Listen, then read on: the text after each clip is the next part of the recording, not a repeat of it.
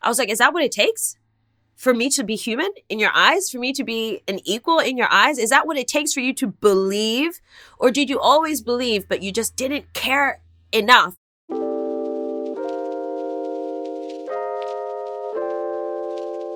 Welcome to Everyday Leadership, a podcast where I interview leaders not defined by position or title. Everyday people who lead their lives in extraordinary ways. And on this podcast, they share their stories, their life lessons, and practical tools in the hope that it will inspire everyday people like you and me to realize we are everyday leaders. Can you imagine being refused a reference by your previous boss because you had the audacity to speak up and raise a complaint when they mistreated you? I mean, talk about blaming the victim. But this is the state and the reality of being a black woman in tech. And my guest today, Abadesi, who is the founder of Hustle Crew. She runs Tech-ish podcast with Michael and is the first ever VP of Global Community and Belonging at Brandwatch. Shares her journey, navigating the tech world as a black woman. We also talk about the importance of having good friends around you, why it's important to say yes to yourself and say no to your parents, which is hard, especially coming from a black ethnic background. We talk about the highs and lows of Groupon when she worked in IPO days, find your purpose through pain, and so much more. Let's jump into this episode. It's a great one as usual. Welcome to Everyday Leadership. Today I have the pleasure of talking to the co-host of Tech-ish, the founder of Hustle Crew, author as well, and VP of Global Community at Brandwatch. Yes. Yes. How are you doing, Abadesi? I'm doing really well. Thank you, Shope, for having me on the show. It's so funny because I get to see you twice in 2 days. Shope did us the honor of speaking to the founders on the Future Startup Now program yesterday, talking to them about his journey and sharing some advice for their businesses. So that was really cool. And now I get to be on your podcast. So lucky me. Yeah, I'm looking forward to it. Now you get to share some of your journey and your insights. Totally. And I think the best place I can think of starting is the role you're currently doing right now at Brandwatch. Yes. Did not exist 5 months ago when you started. Yeah, it's kind of crazy. So it's super cool to be in a position where I'm the first person in the role. I got to work with the leadership team to even pick my title, VP Global Community and Belonging. We knew that I was going to come in and be the authority on all things inclusion, belonging, bringing our community together in a time where we're transitioning to a remote optimized company, in a time where we are trying to respond to the global zeitgeist around, anti-racism and how to be more inclusive. So it kind of all came about in a really weird way. I actually started this year being made redundant. I was laid off from my job at Product Hunt. So I kind of started the 2020 as my 2019 and 2018 had been. I'm doing Hustle Crew, my side hustle, and I've got this job at Product Hunt. And then, I guess the pandemic happened. None of us could have really predicted that. And I was laid off from my job around April. And then I was just like everybody else, kind of trying to find a job. Hustle Crew actually kind of really exploded in popularity during the Black Lives Matter movement because suddenly there was this demand of companies who were like, we want to get training in diversity inclusion. We want to get training on bias and privilege. We want to post on diversity jobs boards. We want to support Black owned communities. So I was like, oh, okay, this is a really interesting moment in our journeys. And then at the same time, I suddenly became a very in-demand person to be hired. I went from literally not hearing back on job applications. I was just seriously, this would be around late April, early May. I was just putting feelers out. I got to offer stage with another company, a very similar diversity role, an up-and-coming startup. And then I just heard from Brandwatch, and Brandwatch is a company that I had been working with through Hustle Crew. So I've done workshops in their Brighton offices and their New York offices. And there was just this catalytic moment, during Black Lives Matter where the Diversity and Inclusion Committee said, we've been saying for years, we need someone in this company. We need someone in this company that owns this and that has responsibility around making us behave in a more inclusive way, behave in a way that's anti-racist. As a company, support these movements, support these communities, and, do the work of being more representative. We know that it's not just about hiring people, it's about changing our culture. And so I've got the job. They're speaking to a few people, but I think the fact that I already had that relationship with them through Hustle Crew really helped, because they were people in the org who already knew me, who'd already sat through our workshops and kind of knew the style of our approach, which is very much focused on structural biases, structural injustice, and privilege in our identity, and trying to help people connect these two concepts in a way to make more equitable decisions. So it's been a pretty wild ride, to be honest, but it's been great. You just talked around things that exploded during the pandemic with Black Lives Matter movement, and a lot of companies are now talking about inclusion. How did you find that period? Because prior to that, it was golf season. Nothing was really happening. People didn't really want to hear nothing. And then all of a sudden, you got the black squares being posted up. You got all these companies doing the talk. Between then, how did you find it at that point in time? And then how do you find things now, a couple of months later? It's super interesting. And the only way I could process the complex emotions running through me at that time were to basically wear different hats and view the situation unfolding with all my different hats on, right? So with just my CEO hat on, it was incredible that I went from having no inbound leads to having pages and pages of unread emails from all corners of the world. You know what I mean? Silicon Valley. Oh, hi, we're VCs in Colorado. Can you help us? Hey, we're a global tech company with 5,000 employees. I was like, what? This is crazy. And also I was in a situation where we're a social enterprise. We're a really lean team. I don't have full-time employees. I have contractors, freelancers who do set hours, set days, keep everything going from operations to product to marketing. So I was actually, prior to that moment, thinking I'm going to have to reduce hours. You're just looking at your runway. You're looking at what's in the business account and you're like, oh, I'm going to have to make some hard decisions here. And then it's just suddenly everything 180. I went from thinking, oh my God, I have really little runway, I'm gonna have to let some people go, to going, oh my gosh, I remember one event, we just decided to throw our first ever public webinar. We made $7,500 selling tickets. Wow. Literally over the course of 5 days. So I was like, oh great, well here comes my runway. My runway's back. But it's just kind of crazy, And so with my CEO hat on, I was like, wow, this is great, because there's money coming into the business. I don't have to let any of my contractors or my freelancers go. In fact, I can give them more hours, which is amazing because they're all women of color and I like to support them.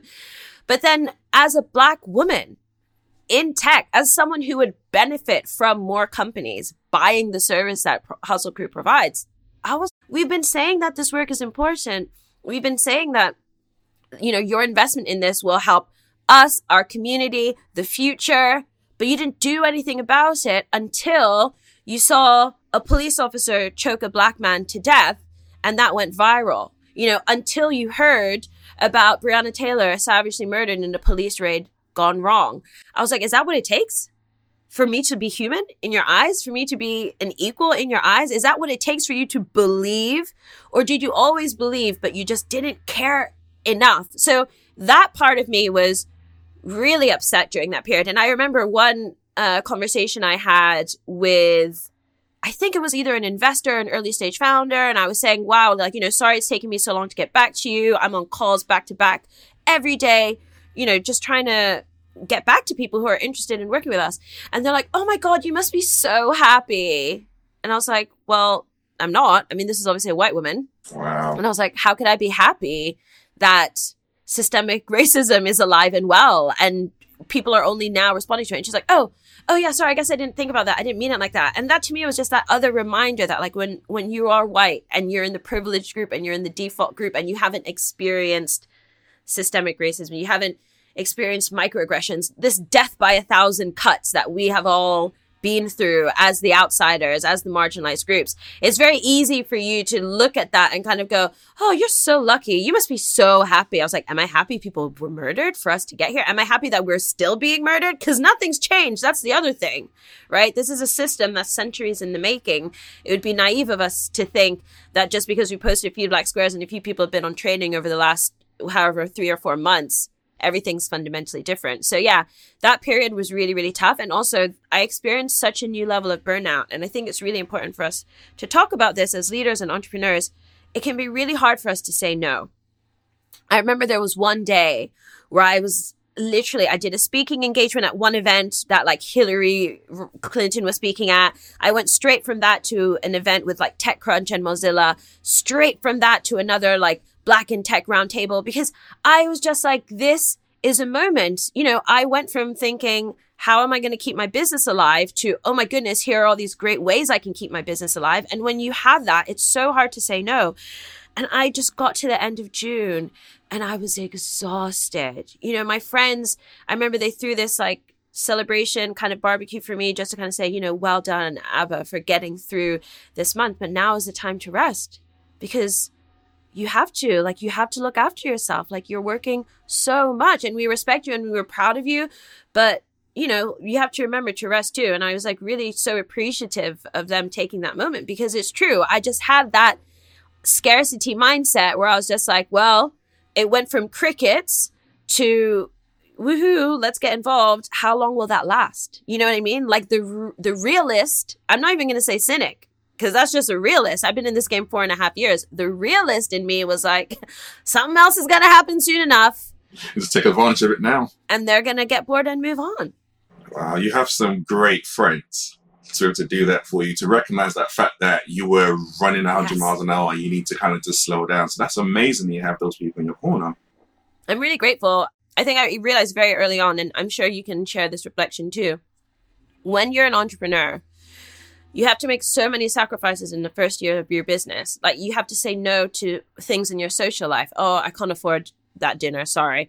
I don't have time to come to that. Oh, I'm not free this weekend. And I think you really start to realize like who your true friends are, because they're the people that get it. They're like, you're on the part of your journey right now where you need to really focus on this, and we support you. And then you'll have other friends who don't get it, or they're almost like willing you to fail quickly so that you can be the person you used to be. And I think I'm really grateful for my friends, just because I don't think Hustle Crew could be where it is if it weren't for my friends. You know what I mean? Like, there were times where like I literally had no money and I was like, I can come, but y'all are going to have to pay for me. You know what I'm saying? And they were just like, okay, yeah, fine. Come. We want you there. We want you there. And I was like, thanks everyone. And like, they're the ones that come to all the events. When we used to meet up every month in the South Bank Center, this is like 2016, 2017, just free meetups. Come and like talk about your tech career. We'll look at your CVs. We'll help connect you to people. And I remember, because, when you do your first ever meetup, you don't know if anyone's going to show up. Like, people have emailed, people have RSVP'd, but you just don't know. It's London on a Saturday. And my friends would come along with me. And before you know it, one person comes, two person comes, three person come. And you're like, oh my God, look, we're a community. We're here together. But yeah, I think friends are everything. Support networks are so important. And I really do rely a lot on mine, but I'm also extremely grateful for it. And I let them know I appreciate them. How have you actually been going around building that support network and actually building the circles of friendships that you have? And are these like long-term friendships you've known from like decades, or are these more like recent relationships?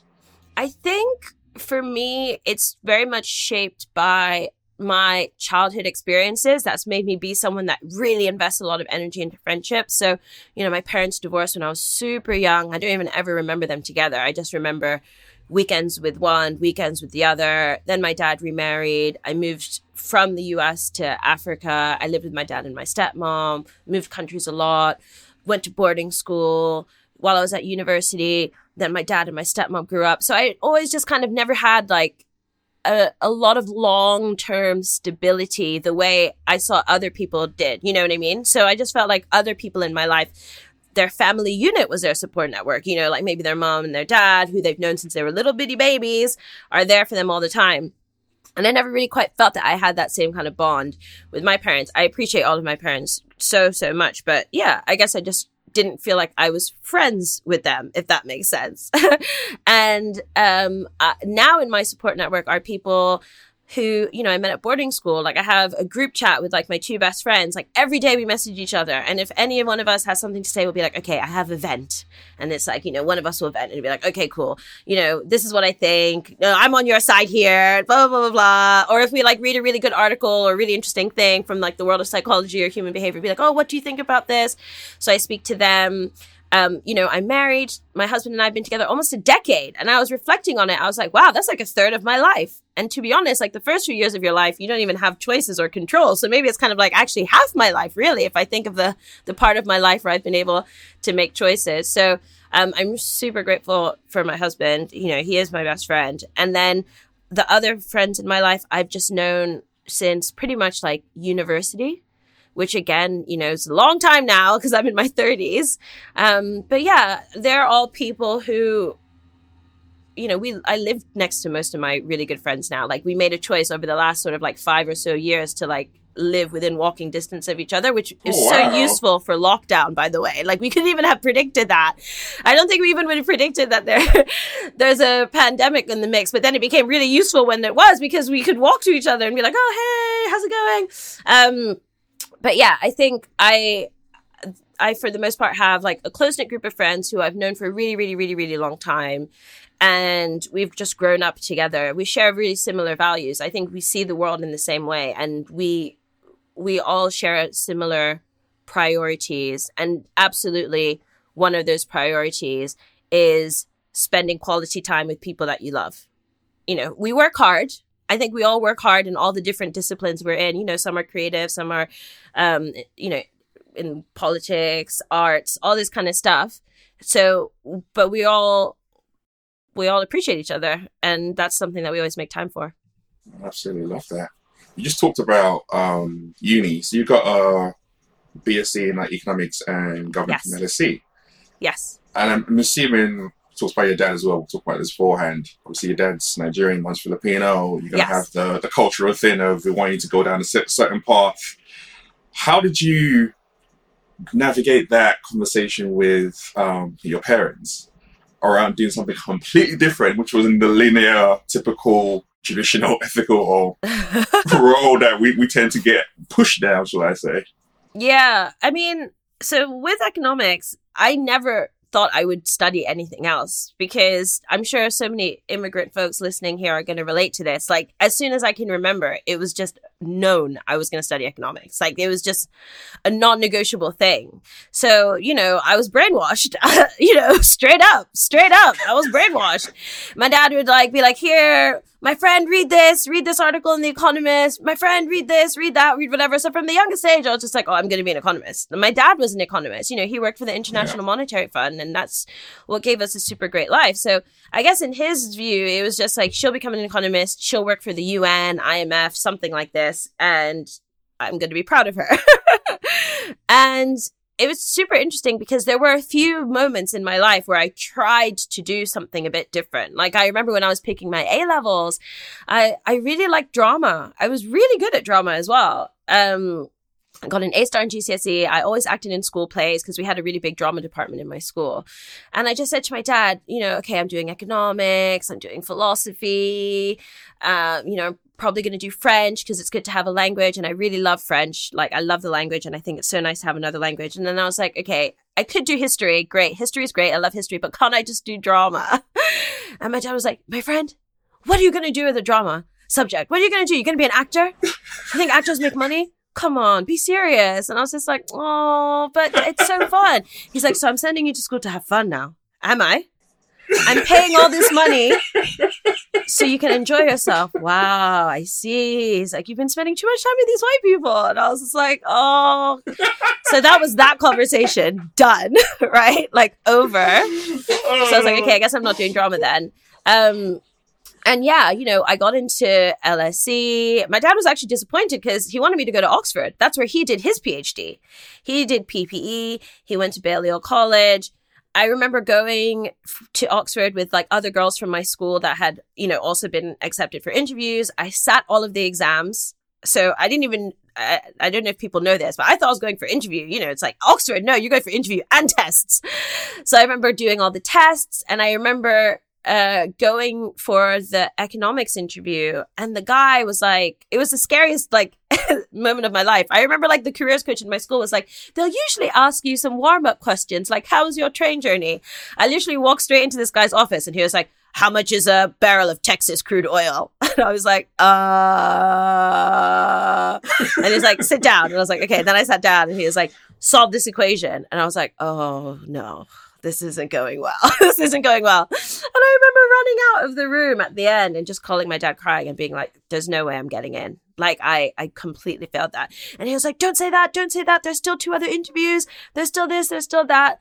And I remember getting the letter. I think we must have been in like, we were in Nigeria for Christmas, and the letter came. And I remember my stepmom just saying to me, you know, it doesn't matter if you don't get in. Like, you're still going to get a good education. Like, you've worked so hard. It doesn't matter. Like, you can't control everything. And I was just like, oh, okay, yeah, sure. And then we opened the letter, and I don't even think my dad could look at me. I don't even think he could look at me. I think he was just thinking of all that money he spent on boarding school fees that had now, like, amounted to this. But anyway, I'd already had my acceptance to LSE. So, yeah, got to LSE. I was so happy to be in London, actually. It kind of worked out a lot better. But yeah, as soon as I was like going through economics at LSE, I was just like, there's no way I can be an economist. Like, no way. Like, don't get me wrong, it's interesting, but no one told me about econometrics. What's this? What's this stuff? The statistics. I am not a statistical person. No. I Okay. Trust me. I was like, they left this out of the A-levels. They left this out. What is this? I was like, nah, I'm good. And I was just like, so if you do a master's and a PhD, you have to do econometrics. No. Anywho, I think it was actually during university where I just started to realize, kind of to your point about being a rebel, that it's okay to not always make your parents proud. It's okay to disappoint them sometimes, especially if they're really strict, especially if they're really like set in their ways. And, you know, I'm in my 30s and like my parents still want me to be like a lawyer, consultant, whatever. Like you just can't win. You just can't win. When I wasn't married, it's like when you're getting married. When I was married, it's like when you're having kids, you know. And then when you don't have a job, it's like when you're getting a job. When you have a job, it's like, what isn't that job? And I was just like, you know what? Y'all are crazy. So I think I've been able to make my peace with it because I just have really like challenging parents with like their own perspectives of the world, and that's okay. I think that's very, very important, though, because a lot of times we end up saying yes to other people and saying no to ourselves, and therefore we live a very unsatisfied and happy lives.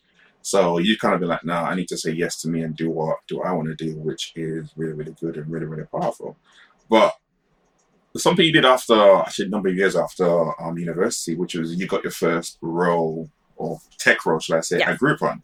How you got that role at Groupon was we were talking to one of the UK founder at that point in time. Yes, I really worked my network. I was like, how? Like, seriously, I was reading that. I was like, wow, like, how did you have even the confidence to be like, you know, I'm going to seek this guy in my network and then go after that role and get something? It was just, I don't even know. I think it was just some kind of madness, some kind of like moment of divine grace and inspiration where like, you know, God must have just sent the message to my head and I ran with it. But I had recently watched the film The Social Network and I was just like, oh, okay, this looks like a pretty good life. I like this idea of like hacking an idea together and then becoming like incredibly rich. I was like, what am I doing working in the city and like all suited and booted when I can be doing this fun stuff in my jeans and making more money? So I was like, okay, I'm going to work at a startup. I want to work at a startup that is growing really fast. Like, I don't want to just be any old startup. And I knew that there were a few people at LSE who were working at Groupon. And I spoke to a few of them and I was just like, you know, do you think it's going to be successful? Is it going to go public? And they're like, oh my God, yeah. Like, you know, our founder's been on the cover of Forbes, this, that, whatever. So I was like, okay, let me try and get in here. But obviously at that time, you know, it's like hard to get your foot in the door, right? And so I was like, I really want to try and like make a splash. So I was trying to work out who could refer me to an open role. So I was also trying to basically like try to have like as many referrals as possible so that they would be like, wow, this person's name keeps coming up. We should really like hire them. So I was like, okay, I've got my LSE Connects set done. Then around the same time, there was this like social network. I don't even know if it's still around, but I think it was called like It's a Small World or something like that. And it was like one of those like elite social network kind of things. And so one of my best friends, like it wasn't even her.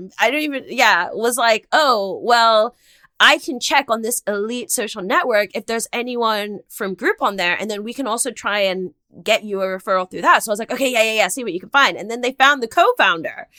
So I was like, oh, okay, amazing. I'm going to write a note to the co-founder about why I want to join his startup. And so that friend then got me like access to the social network or like something where I could message him. So then I also like dropped him a message there and I just like did my little pitch because, I'd been like reading online how you like break into the startup world, how people in Silicon Valley, like, ambush a founder at the coffee shop he goes to every day and just go, you should hire me because blah, blah, blah, blah, blah. So I did my own little like virtual pitch. And then I also had my friend at LSE, from LSE, do a little reference for me. And then before I knew it, I had a recruiter calling me saying, hey, we want to bring you in for interview. Do you remember what your pitch was? I basically said that as an economics graduate from LSE, I had like great critical thinking skills. I was incredibly commercially aware. I had editorial experience from the Financial Times. And in my most recent role, because I was working in a finance company, I was producing conferences for some of the most senior, finance executives around the world. So I was like, I can basically do anything and I can do it really well. So you tell me what you want me to do. That was it. I like that. What was it like working in that environment, which was like you said, it was fast paced. It was just a year before the IPO. You're doing a lot in that period of time. It was so cool. Like sometimes I kind of wish if I could partner with the right talented people, I'd love to make like a show about that time or a film about that time because it was just so surreal. And when all of the Uber stuff started blowing up, all the scandals about Uber, I just started to realize, wow, all that stuff happened at Groupon, but it was just normal. Like we didn't talk about it, I cannot describe the energy because it's one of those things that I just wish you were there. But, we would come in and like from 9 a.m., everyone would be hitting the phones, whether you're in sales, whether you're an account manager, or if you were like in strategy, you'd be trying to work out what's going to be the best deal. How much money can we make? I mean, we were making millions every week, like tens of millions, like just in one team alone. It was crazy. It was just like madness, chaos, people running around all the time, like always running, always flying around because it was daily deals. There was no respite. There was no break. You know what I mean? Like every day you're making the next day's newsletter. And today I'm sorting out the mess from yesterday's deals that went live, that oversold or this or that. We were like in the press, so many scandals. Office of Fair Trading said we were like being dishonest. Merchants were saying we were paying them well. I was in a role where I was like sort of the middleman between merchants and then our internal department. So if a company was going live tomorrow with 50% off, pizzas, I would be working with the owner of that restaurant to help them make sure editorial got their deal right, design got their deal right, finance paid them properly. So I was like, we were often on the firing line and it was just so intense. So we would pretty much work like 9 a.m. on the phones, on emails all the time until the end of the day. Because we were early stage, we didn't have systems and processes. You know what I mean? Like we were building as we went along. And I just remember one day I said like, why don't we have email templates? Like we're writing the same email a million times a day. Like we should just have in the system, like click that. That's what I want to say. Boom. And they're like, okay, go build it. And I was like, what? Okay. They're like, engineering's there.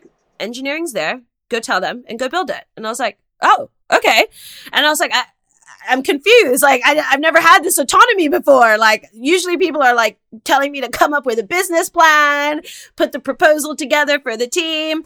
And I remember my boss, Richard, being like, well, we're a startup, so we build as we go. You have an idea. If it's good, let's build it and see if it works. And I was just like, wow, okay. And that would happen all the time. Like all the time. I'd be like, hey, like we should create like a handbook for like new businesses that are starting out because, they can then have like a resource to refer to after our onboarding call ends. And they're like, great idea. Go to editorial, build it. I was like, oh, okay. And so that was it, and I was just like, wow, this is so amazing. Like, this is so cool. Like no checks, no balances, no red tape. You have an idea.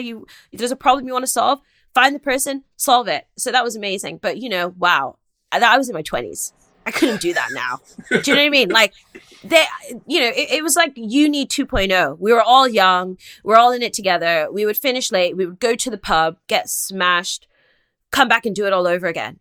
Most days of the week, if we weren't working, we were playing. And I do not have the energy for that now. No way. But then at the same time, I'm so grateful for all of the friends that I made because we have seen some shit. Oh, Lord, the skeletons in the closet, in the collective closet. I mean, you know, people taking drugs at work because it helps them sell. Just crazy, crazy, crazy things. All sorts of affairs, all sorts of inter-office relations, like just...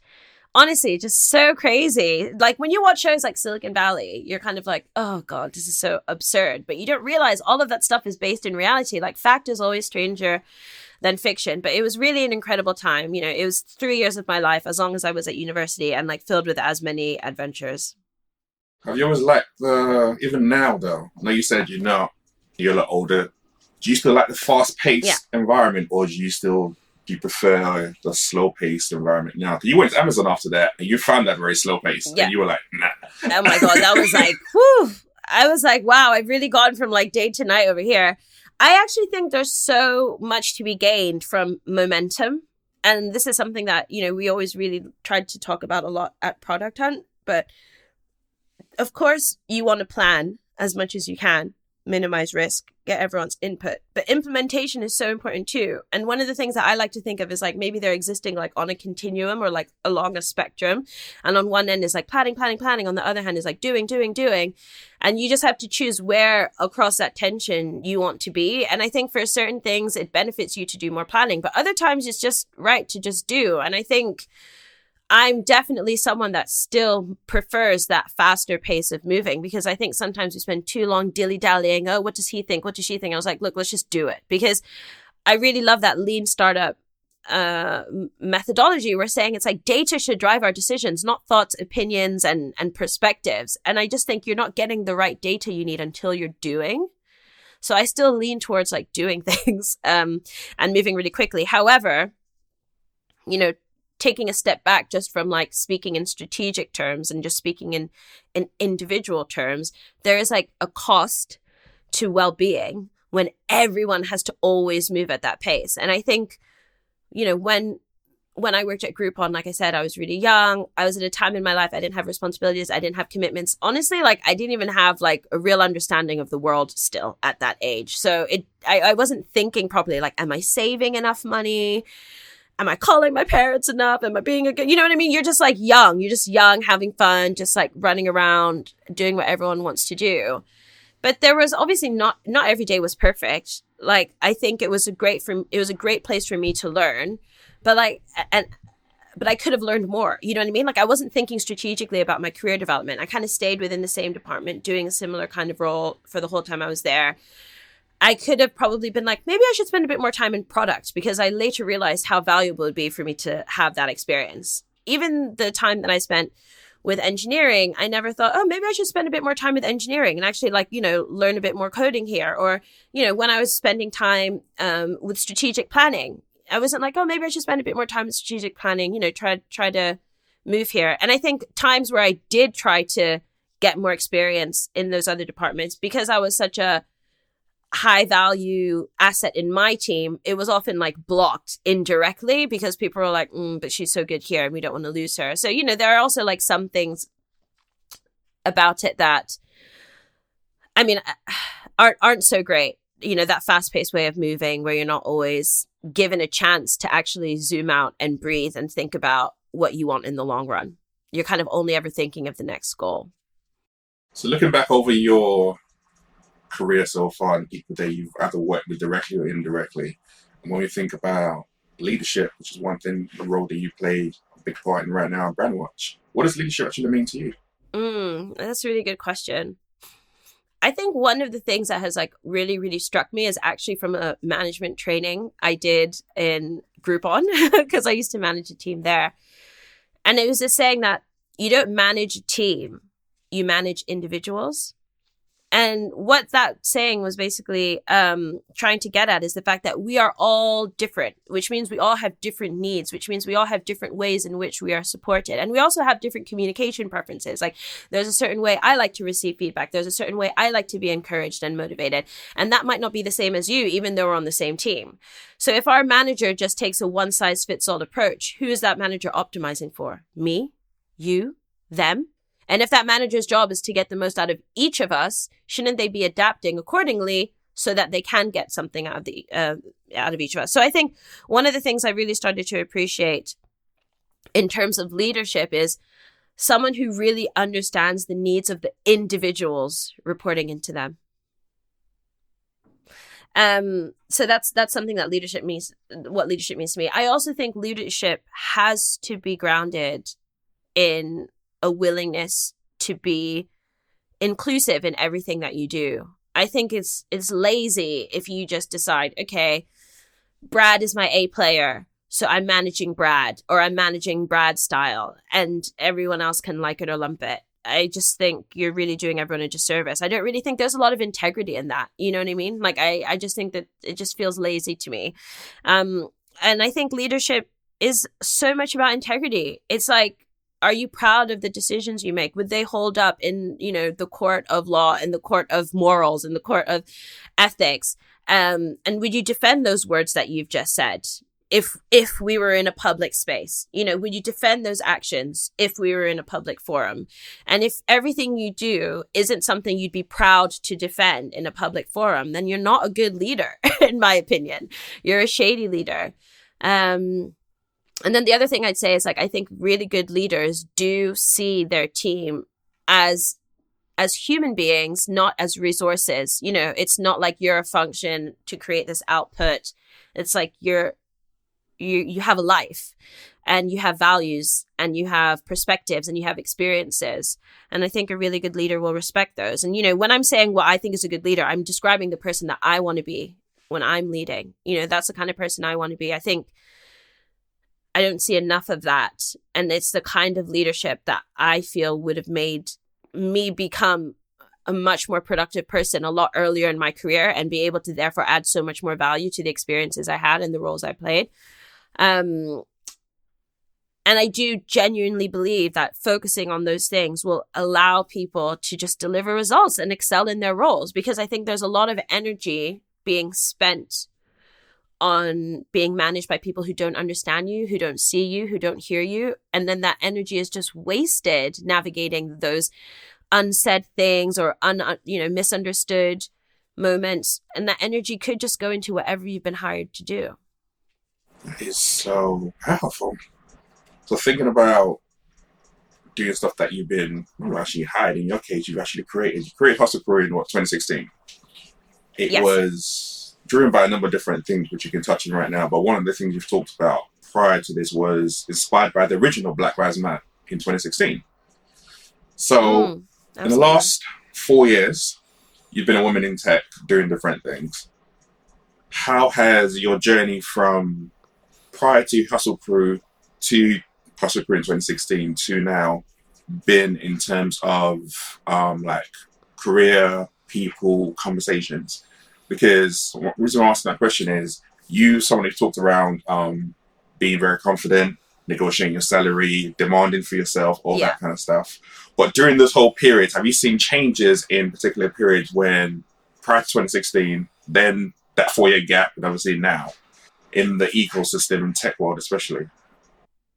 Yeah, it's been interesting to observe it from my vantage point, because in 2016 I was just another woman in tech. I had no status, no public persona to speak of, really. I was just a person. And I was a really unhappy person. I was someone that had quit my job at Amazon for the promise of more authority, great things to come, only to realize that was really not the case. If anything, it was worse, because I'd been sold seniority and I was not treated like an equal. And I saw a lot of things that made me feel really uncomfortable and were super unproductive for me trying to excel in my role. And all my attempts to create a more inclusive culture were just met with deaf ears. And I was just like, okay, I'm out. And even at that point, I was still not ready to be an entrepreneur.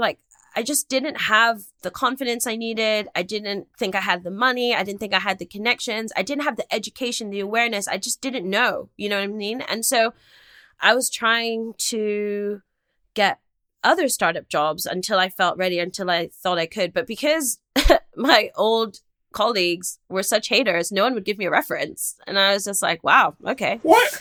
here we go then. I guess I'm gonna do my business. Now is the time. Yeah, it was crazy because I like made complaints against people for how I had been treated and stuff like that. Like I literally remember one of my line managers saying like, yeah, I don't feel comfortable giving you a reference given you made a complaint against me.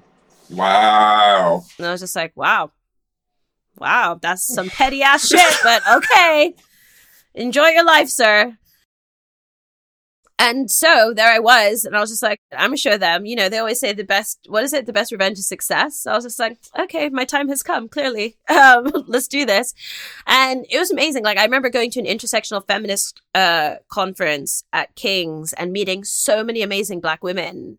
And one of them introduced me to the Prince's Trust enterprise scheme, Kenya Fraser, and I joined up to that. And then that was amazing because I was actually in a room with people who had way less privilege than me, but who also wanted to start a business. And I was realizing it's not that hard. You know, they would come in and be like, this is how you set it up on Company's House. This is how you work out your pricing. This is how you do this. This is how you do that. I got set up with a mentor. He was a guy that owns the food chain Chosen Noodles, which you've probably seen around the city. And that was great. Suddenly I just like had all of the missing pieces of the information. And I know what you're thinking. It's like, but you worked in a startup. You still didn't know how to run a business. I was like, yeah, but I wasn't an engineer, right? I wasn't creating a digital product to then raise VC funding and go out and sell it. I considered doing that. But then I spent like literally a few hours watching a YouTube tutorial on how to code. I was like, this is going to take me a long time. I was like, this is going to take me too long. Let me just go build a no-code solution and you know, start bringing my community together and start thinking of how I can sell stuff. But I guess what I'm trying to say is like, I had no guarantees at that part of my journey. I just had an idea.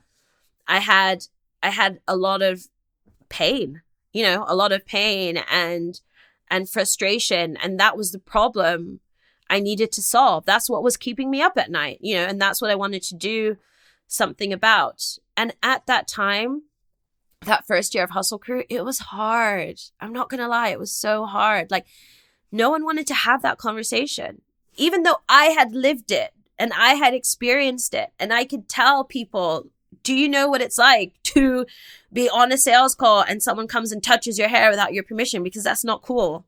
People shouldn't do that. And it's disruptive. And people, oh, we don't have problems like that here. Yeah, we don't have problems like that here. I was like, okay. I'd be like, well, do you want to work on your diversity? And they'd be like, oh, we've got women employees. I was like, oh, where? And they're like, oh, the chef and the receptionist. And I was like, okay. Wow, man. Okay. And I was like, wow, okay. And I remember doing my first year accounts. I did not have many invoices. I'm not going to lie. I didn't have many invoices to count. It was very easy to do my first year accounts. And every single invoice was paid by a woman of color. Like Black women, Asian women, Black women, mixed race women. And I just suddenly realized, that's all the Black women in tech. What am I going to do in year 2? I was literally like, there's no one left to sell to. I've sold to everyone that gets it. What am I going to do? And that's actually how I ended up at Product Hunt, because I was at this sort of point where I was just like, no one wants to invest in me.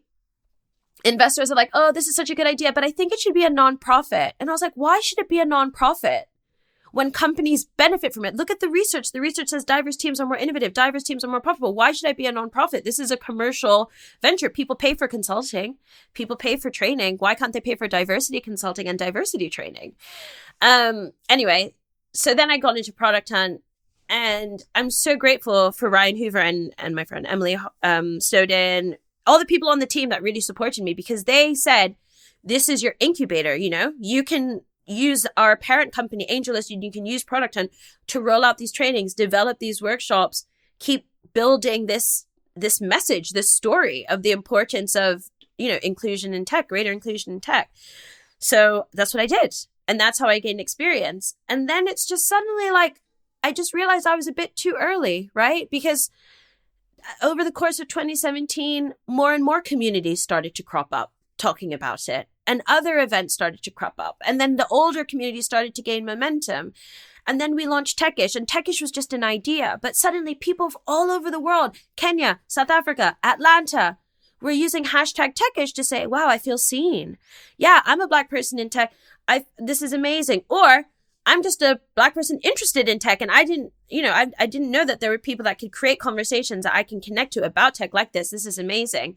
And I think the real like moment of realization that this is this is big. I am now at a level I didn't realize I could reach, was when the Financial Times did their list of 100 most influential people in tech. And I was on it. And I was just like, what? Because I remember I was still in the US. I think Product Hunt had sent me to the Afrotech conference, which was also amazing. And then I just woke up to catch my flight. And then I saw this text from Michael, and he was like, have you seen it? Have you seen it? And I was just like, this is crazy. This is actually crazy, because less than 3 years ago, no one would give me a reference from my last job. That was the reality of being a Black woman in tech. Oh no, you made a complaint about us being prejudiced against you, so we're going to cut off your opportunities for future employment. That's what you're saying when you don't give someone a reference, right? That's literally what you're saying. Tech is small. It's a small world out here. You want to label someone as like unreferenceable, you're having like a serious impact on their future career. You know what I mean? And I was like, so I went from that situation where I was just like, oh my gosh, I feel so powerless right now. I remember crying down the phone to my friend after I got that message from my ex-boss, because I was just like, this is so unfair. What can I do? And she's just like, don't worry. Trust me. Something better is going to happen. And, you know, boom, prophecy came true. Here I am on the FT list.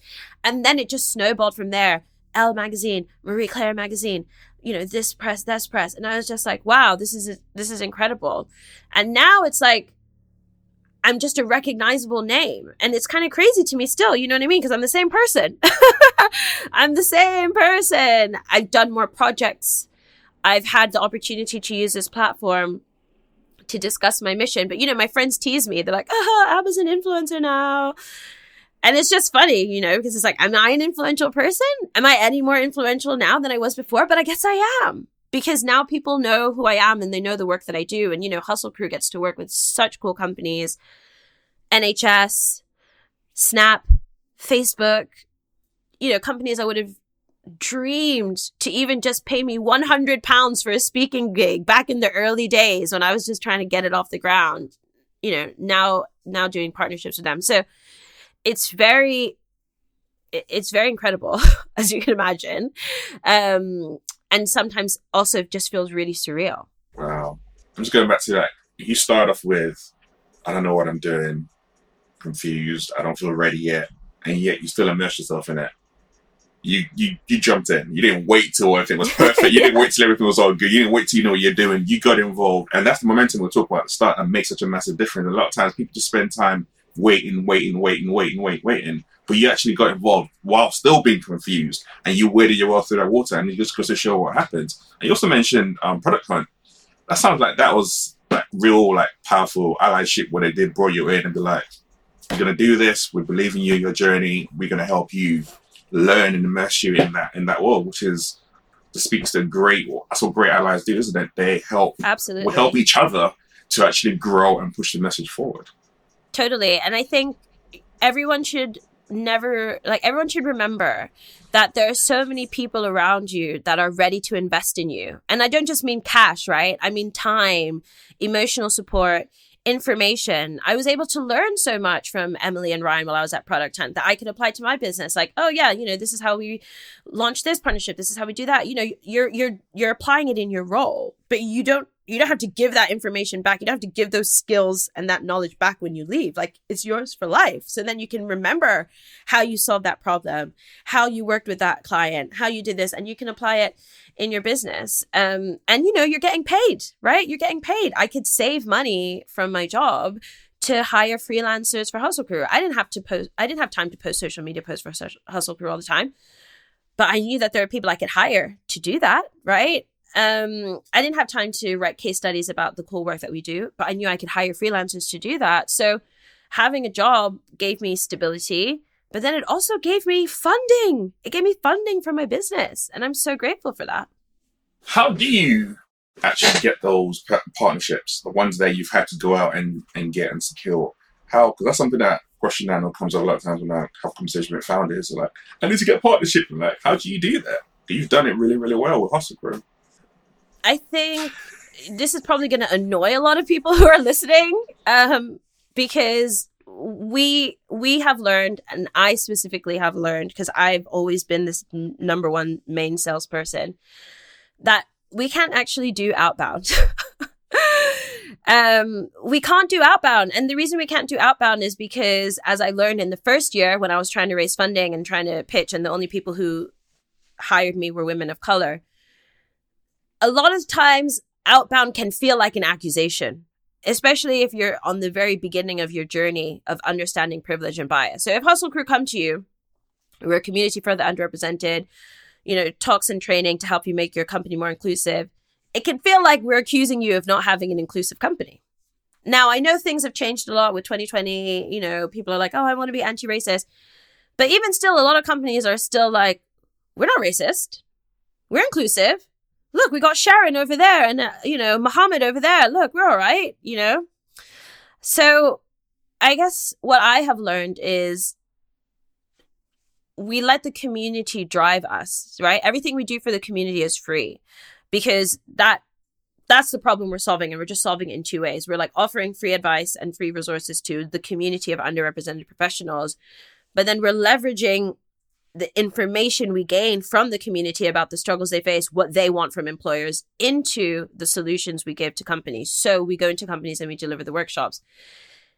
All of our opportunities literally are inbound. And I know that's like a very privileged thing to say. I'm not saying this to like boast or show off. I'm just saying it because that's the truth.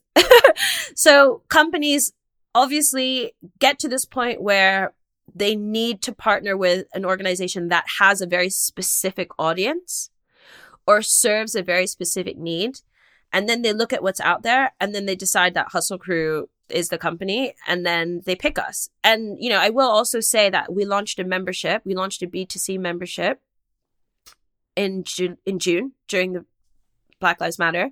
And that's been a fantastic way for us to have recurring revenue, because, we now have, I think, close to 200 members paying $15 a month, or some of them are one-time members. They just paid a one-off fee of $450.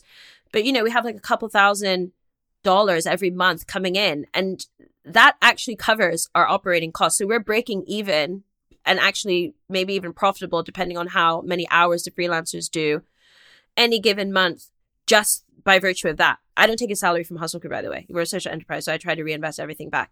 So just off our membership alone, we're already running, keeping the lights on. And then when partnerships come in, like, hey, we want to spend XK, whatever, to run this event with you.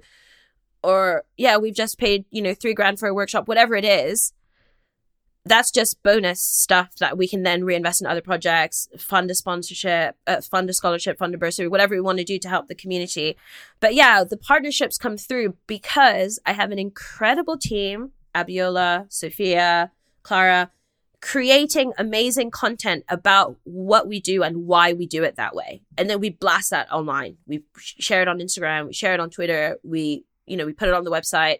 I do a lot of work, obviously, through Techish and just with other media brands talking about our mission. And then the companies come to us. I honestly think it's the community that lets us do that, because that's what makes us unique. We are like a community-driven business. There are a lot of, let's say, diversity and inclusion consultancies who are just a bunch of professionals, and that's great. But we are a tech community first and always have been. And that makes us appealing, I guess. So yeah, I don't really sell. I just wait for people to come to us, and then I tell them how much it's going to be. That's the power of influence. And one thing I've really admired has been your journey in a number of different areas. And it's been, we just talked around tech, we talked about Hustle Crew, talked about even just generally speaking. And another area is in your personal life. Like I said, you've been with your partner for 9 years. You recently celebrated your 1-year anniversary. But you were always anti-marriage. You were always... Yeah. Like, that was never your thing at all. But yet you've said you got married now. You've got through the ways you saw things. And I want to delve into that a little bit more, just to understand that. How have you managed to change your mind around seeing, like you said, your parents got divorced young, your stepmother, dysfunctionality when it comes to marriages and relationships? How do you manage to turn that around and that have a different perspective on things? So I was always very put off the idea of marriage, just because my earliest memories of it was that it didn't work. And I just kind of felt like, what's the big deal? Like, if you like someone, just be together. Like, do you need a expensive wedding? Do you need this? Do you need that? And I think just as I got older, I started to really appreciate the value of community. My perspective on relying on people changed. That's really what changed, because I think I grew up with an aversion to relying on people just by virtue of my experiences, but also things I heard at home. You know, like my dad wasn't a particularly sociable person. He thought like friends were overrated.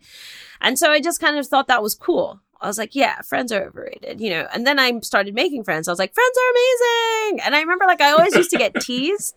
Like my dad would tease me for being obsessed with my friends. He's like, oh, you're so obsessed with your friends. You know, like I would maybe be home for the holidays and I'd be on MSN Messenger all day. And my dad was like, my friend, what are you doing? Why are you talking to your friends all the time? Read a book, study, do this, do that. And I was just like, oh no, like, you know, I'm just having a great time. So it was really this idea of like, actually, what's so bad about relying on people? I actually think it's nice to rely on people. I want people to rely on me. I want the people I care about to be able to trust that I'll be here for them when they need me. That makes me feel good. It makes me feel purposeful, you know, like I've been brought into this world for a reason. I'm not just an island floating along. And I think that is also how my relationship with the idea of marriage changed as well, because I really like this idea of thinking of a relationship not just as the people involved, but also the people around you who have helped you stay together, you know, because there are times where, like I said, you know, I started Hustle Crew. I didn't really have a lot saved. I wasn't planning to start a business. So it was, you know, by friends being able to like pay for a meal here and there. And, you know, my family, like one of my aunts paid my rent. My half sister paid my rent sometimes. Like, you know, it's just people's pockets made this dream alive. That's the cold hard truth. And there was also a point not long after I decided to start Hustle Crew where my husband got laid off. Well, he was my boyfriend at the time, but I was just like, oh Lord, there's 2 unemployed people in this house. God help us. Like it wasn't looking good. You know, it really wasn't looking good. But again, you know, a friend, one of my best friends, got him in as an intern or like got him help there. Like, you know, people just find a way to help you survive.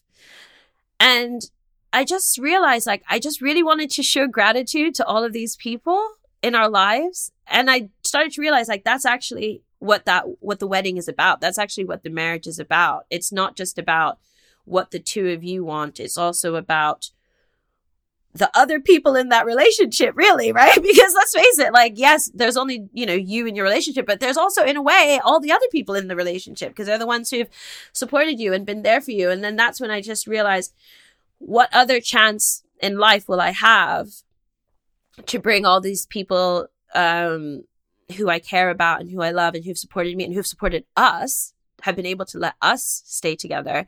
What other chance will I have to unite them and show our appreciation, show our gratitude? So that's why in the end I kind of came around and I was like, this is actually really important.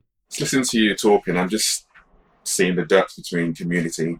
So the community you've had with your friendship circles, even from when you were younger, boarding school, it's kind of similar to what you've built with Hustle Crew. Yeah. You've kind of just duplicated that, but it works. It's something that's beautiful. It's all about working together and existing with one another and supporting one another. And that's why we talk about a lot of stuff is inbound. People can see that because everything you're doing is not about you. It's about we. It's about I. It's about the whole community. And that's really, really amazing to see. But speaking of your relationship, what would you say has been the biggest lesson you've learned from your partner? Ooh. That's too hard a question. That's really unfair. I don't think I can just pick one thing. I think that's really, really hard. Pick a couple of things. Okay. I think one thing that I've learned is when people come to you with a problem, they don't always want you to solve it. Sometimes they just want you to listen.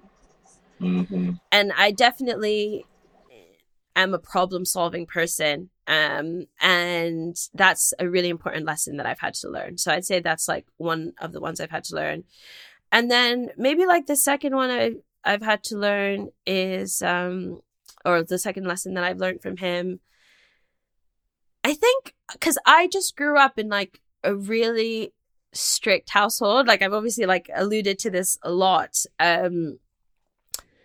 And I don't think that's like unusual for my culture. I'm not trying to like label my parents in any way, but we just had a set way of doing things. Like, you had responsibilities. Even though I was a child, I had responsibilities. I had chores. I had to cook. I had to clean. I had to do this. I had to do that, whatever. And my partner didn't have any of those things, really. I mean, he had them to an extent, but there was no like punishment for, misbehaving. Like I remember he told me the story that he had his alarm clock. He actually still has it, but it plays like or something, like the army sound, like the army song that wakes people up in the barracks. And he used to set it to 3 a.m. when he was a kid and put it under his parents' bed, even though he knew his parents had work in the morning. And he would leave it there, and then he would hear it go off and just like laugh. Or sometimes he'd even sleep through it because he was a child, and then the next day his dad was like, "Why did you do that?" And he was like, "Ah."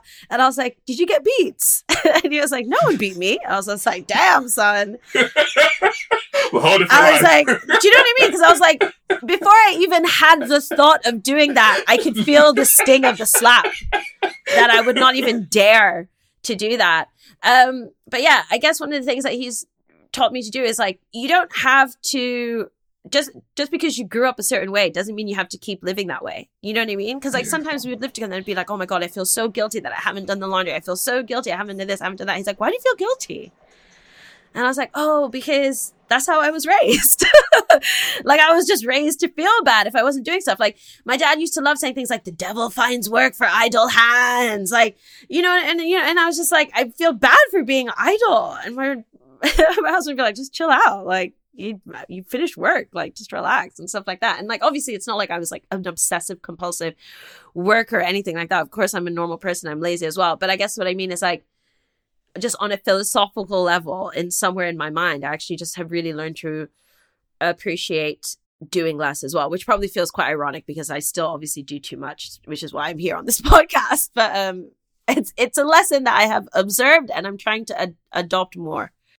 I love that. And I guess last question I want to ask you, what would you want your legacy to be? Wow, that's a big question. I mean, I feel extremely grateful of everything that I've been able to achieve so far. And I do truly believe that I'm walking in my purpose. Like I feel that I was born for a reason. And the work that I'm doing now is that reason. I think we live in a world where women do not have access to opportunities in the same way as men. Black women, especially Asian women, especially when I go back to my home countries, like Philippines, Nigeria, I'm reminded of just how much work there is to do to promote greater gender equality, as well as racial equality. So I think my legacy is about education. My legacy is about educating women so that they have the skills they need to make the most of their lives, to make the most of their careers, and navigate a world that unfortunately was not designed for them. The work world was not designed for us, but here we are anyway. So that's my legacy. Powerful. And you're definitely well on your way to actually changing that, because the amount of the work that you do with Hustle Crew, and just generally speaking, is absolutely amazing. People look to you, like I said, you're a person of influence, because people look to you to hear your voice. People look to you to hear what you've got to say. People look to you to be that person who's not going to hold back and shy away, which I know is not always the easiest thing to do. But trust me, I know it's not always thing to do. But you keep on doing it anyway. You keep on speaking up. Even when there wasn't an arena to do it, you still kept on speaking up. And it's really, really good to see you on your journey. And I know you're going to keep on doing more and more great things. Thank you. Amen. All right. Thank you very much for coming on the show, Abadesi. It's been a pleasure. Oh, thank you. Thank you for listening to this episode of Everyday Leadership. You can check out the show notes on www.mindsetshift.co.uk/podcast, where you can find out more about my guests and how you can contact them. You can listen to old episodes, or if you have a question about this episode or any other episodes, you can just press a button and ask me that question and I'll answer it on the next episode. Don't forget to subscribe, comment, share this podcast with someone else. We'll see you next time on Everyday Leadership.